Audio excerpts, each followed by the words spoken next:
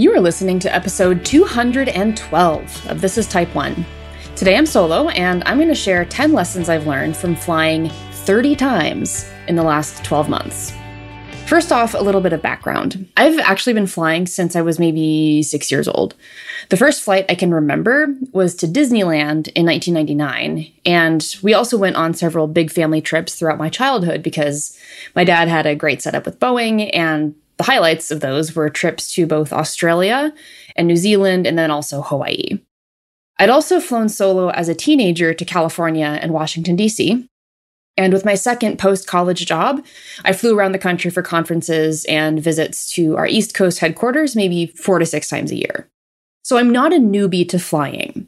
But when I started going on trips again at the end of August 2022, it was the first time I'd been on a plane since the last week of February 2020, right before COVID started. Turns out I did learn a lot from going on more flights in a single year than I ever have before. So for the sake of telling you guys how I'm counting these flights, the flights are 30 individual flight segments. So every time I got on a plane, even if there was a layover, was 30 times. That was 14 trips, and only one of those was personal. The other 13 were for work. Okay, so let's dive into those lessons. Number 1, people with type 1 diabetes can pre-board. I didn't know this until I interviewed Rachel Halverson from episode 205 in early May, and that was one of her answers to my travel hacking question. It turns out when airlines call for pre-boarding, which is for anyone who needs extra time, families with small children, etc., type 1 diabetics are eligible to board because we need to ensure easy access to our supplies. How many times have you flown and worried that you would be forced to gate check your bag because the overhead bin space was too full? What if you have your supplies in that bag, which means you absolutely should not check it? Solution? Pre-board. My first flight after hearing that advice, I pre-boarded despite having stayed with my group every single time before. And the gate agent in Missoula knows me by now. Nobody asked me anything. No one interfered. Nothing.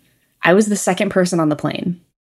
If a gate agent does ask, you can say that you have diabetes and need easy access to your supplies at all times. Boarding had been the biggest stressor for me ever until I learned about this tip. My biggest fear was being in Group 4, which was where I was placed for most of the flights, on a United flight, and not finding any room overhead for my bag, especially if I'm in premium economy or whatever the extra legroom seats are, because people would just put their bags there as they're walking toward the back of the plane. So if I'm in Group 4, there's like no bag space available where I'm sitting. I had actually started paying for priority boarding, which gets you into Group 2 for United, but pre-boarding is free if you qualify, which we do as type 1 diabetics. As a side note, I found it kind of funny that I qualified for United's Premier Silver shortly after figuring out the pre-boarding thing. So even if I didn't pre-board, now I'd automatically be in Group 2. So there's that. Number 2, people with type 1 diabetes and other medical problems can bring an extra medical bag on board that doesn't count as your carry-on or your personal item. That means when the gate agent asks you to consolidate your things into 2 bags, you can still bring 3. I did this once, but I found it hard to balance the extra bag when I already had a carry-on, a personal item, and a checked bag. I didn't want to juggle 4 things every trip, so I just went back to stuffing my T-Windy supply bag, which is from Myabetic, into my backpack. Number 3, when going through security, you should not go into the body scanner if you have a CGM or an Omnipod. But if you have a removable pump like the Tandem or the Medtronic, and you can unhook easily while in line, you can hand your pump to the TSA agent for a hand check and then go through the metal detector. Again, don't go through the body scanner if you have a CGM or an Omnipod because you would have to remove those before going through the scanner. I opted for pat-downs for nearly every trip until March when I flew to Boise from Miami. The Miami airport was absolutely seething with people, even at 6 a.m. And I didn't want to figure out how to watch my stuff when that airport can't seem to organize people efficiently. And to my surprise, it went really quickly. No, I'm totally fine with pat-downs, but let's be clear, if I'm in a hurry or my pump is easy to unhook, then just doing hand checks is so much faster, especially with TSA pre-check, which also means you are more likely to be able to go through the metal detector depending on what airport you're at. And speaking of TSA PreCheck, number 4, get TSA PreCheck. I first got PreCheck in 2016 before I got married, and then I let it lapse because it ran out during COVID, and I wasn't flying in 2021. But as soon as I found out that I would be going to Denver about once a month for work, I got it again, and it saves so much time going through security, especially on the Denver side. If you've ever flown out of the Denver airport, you know it's massive, and security is always busy. I have seen general security lines in that airport stretch all the way to baggage claim. It's insane. Lesson number 5, which honestly is not a lesson that I've learned in the last year of flying, but it's just a lesson in general, but be friendly with the TSA agents, especially if you're getting a pat down.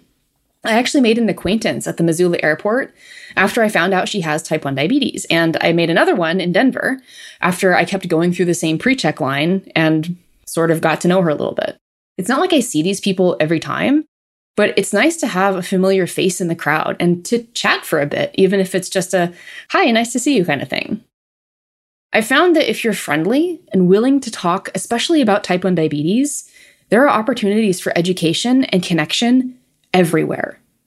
A different TSA agent in Denver told me once that her niece had just been diagnosed, and it provided the opportunity to hand her a card for this podcast.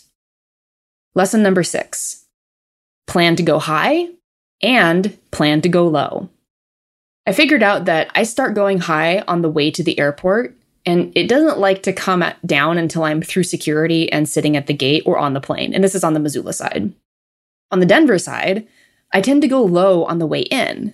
Then I hover around low until I'm through, and then I start to creep back up once I'm sitting down at one of the restaurants for breakfast. And if I'm not careful, breakfast will make me skyrocket.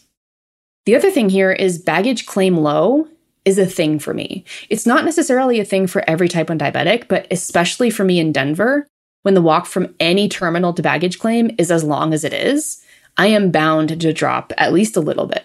So I keep Smarties easily accessible in my carry-on or in a pocket. Planning around known highs and known lows makes the trips much easier to handle, and I'm less likely to overbolus a high or overcorrect a low when they're put into their proper contexts.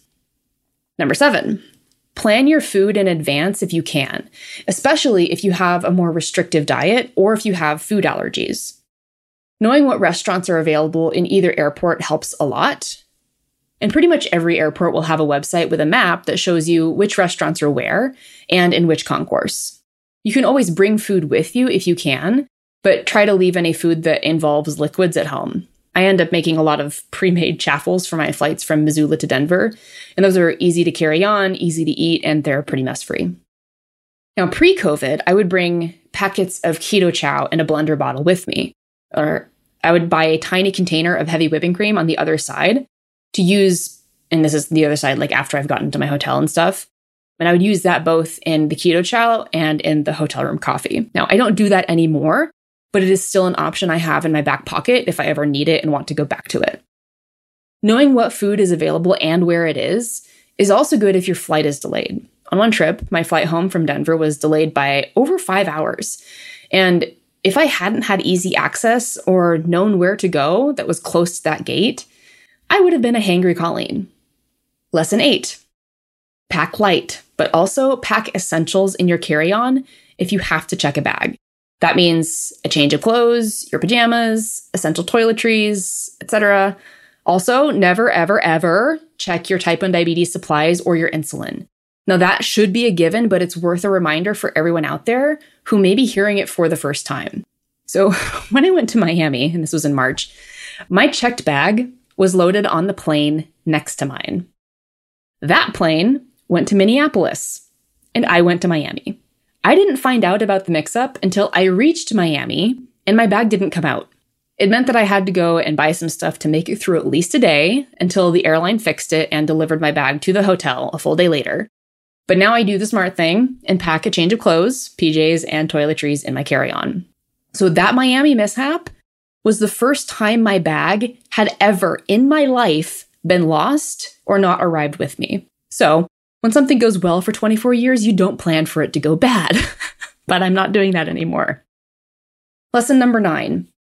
Being in shape, or at least regularly active cuts down on how out of breath you'll get if you have to run through the airport with your bags. My trip to Miami had a layover in Denver, and that layover was an hour long, I know, cutting it short. But then we spent 30 minutes de-icing in Missoula, which meant I got to the new gate, including changing terminals, thanks Denver. And at the time, I hadn't been exercising regularly other than hiking, so it was not the easiest, but I got there. Now that I've been regularly going to boxing and Orange Theory, I'm much less worried about possibly missing a layover flight because I can't breathe from running through the airport, especially if Missoula has to de-ice. Number 10, give yourself time and plan your site and sensor changes in advance. So I have my sensor changes on my calendar, so I know not only which day I need to change it, but also when during the day my warm-up needs to be. This has let me figure out that I need to change a sensor a day early in order to avoid it expiring in the airport or in the air. I've also put on infusion sites the night before that are not fully changed with the reservoir, but just the site itself is on my body, so that if my reservoir is running low, I can just pop the new one in after security and then prime the tubing in the bathroom or something like that, rather than worrying about actually putting the site on in an unfamiliar and probably unsanitary place. I think putting on the sites ahead of time has also provided the opportunity to unhook for security much easier than where the old site was, especially if one of them is on my butt and the other one is on my lower back. And then I can just easily switch between them.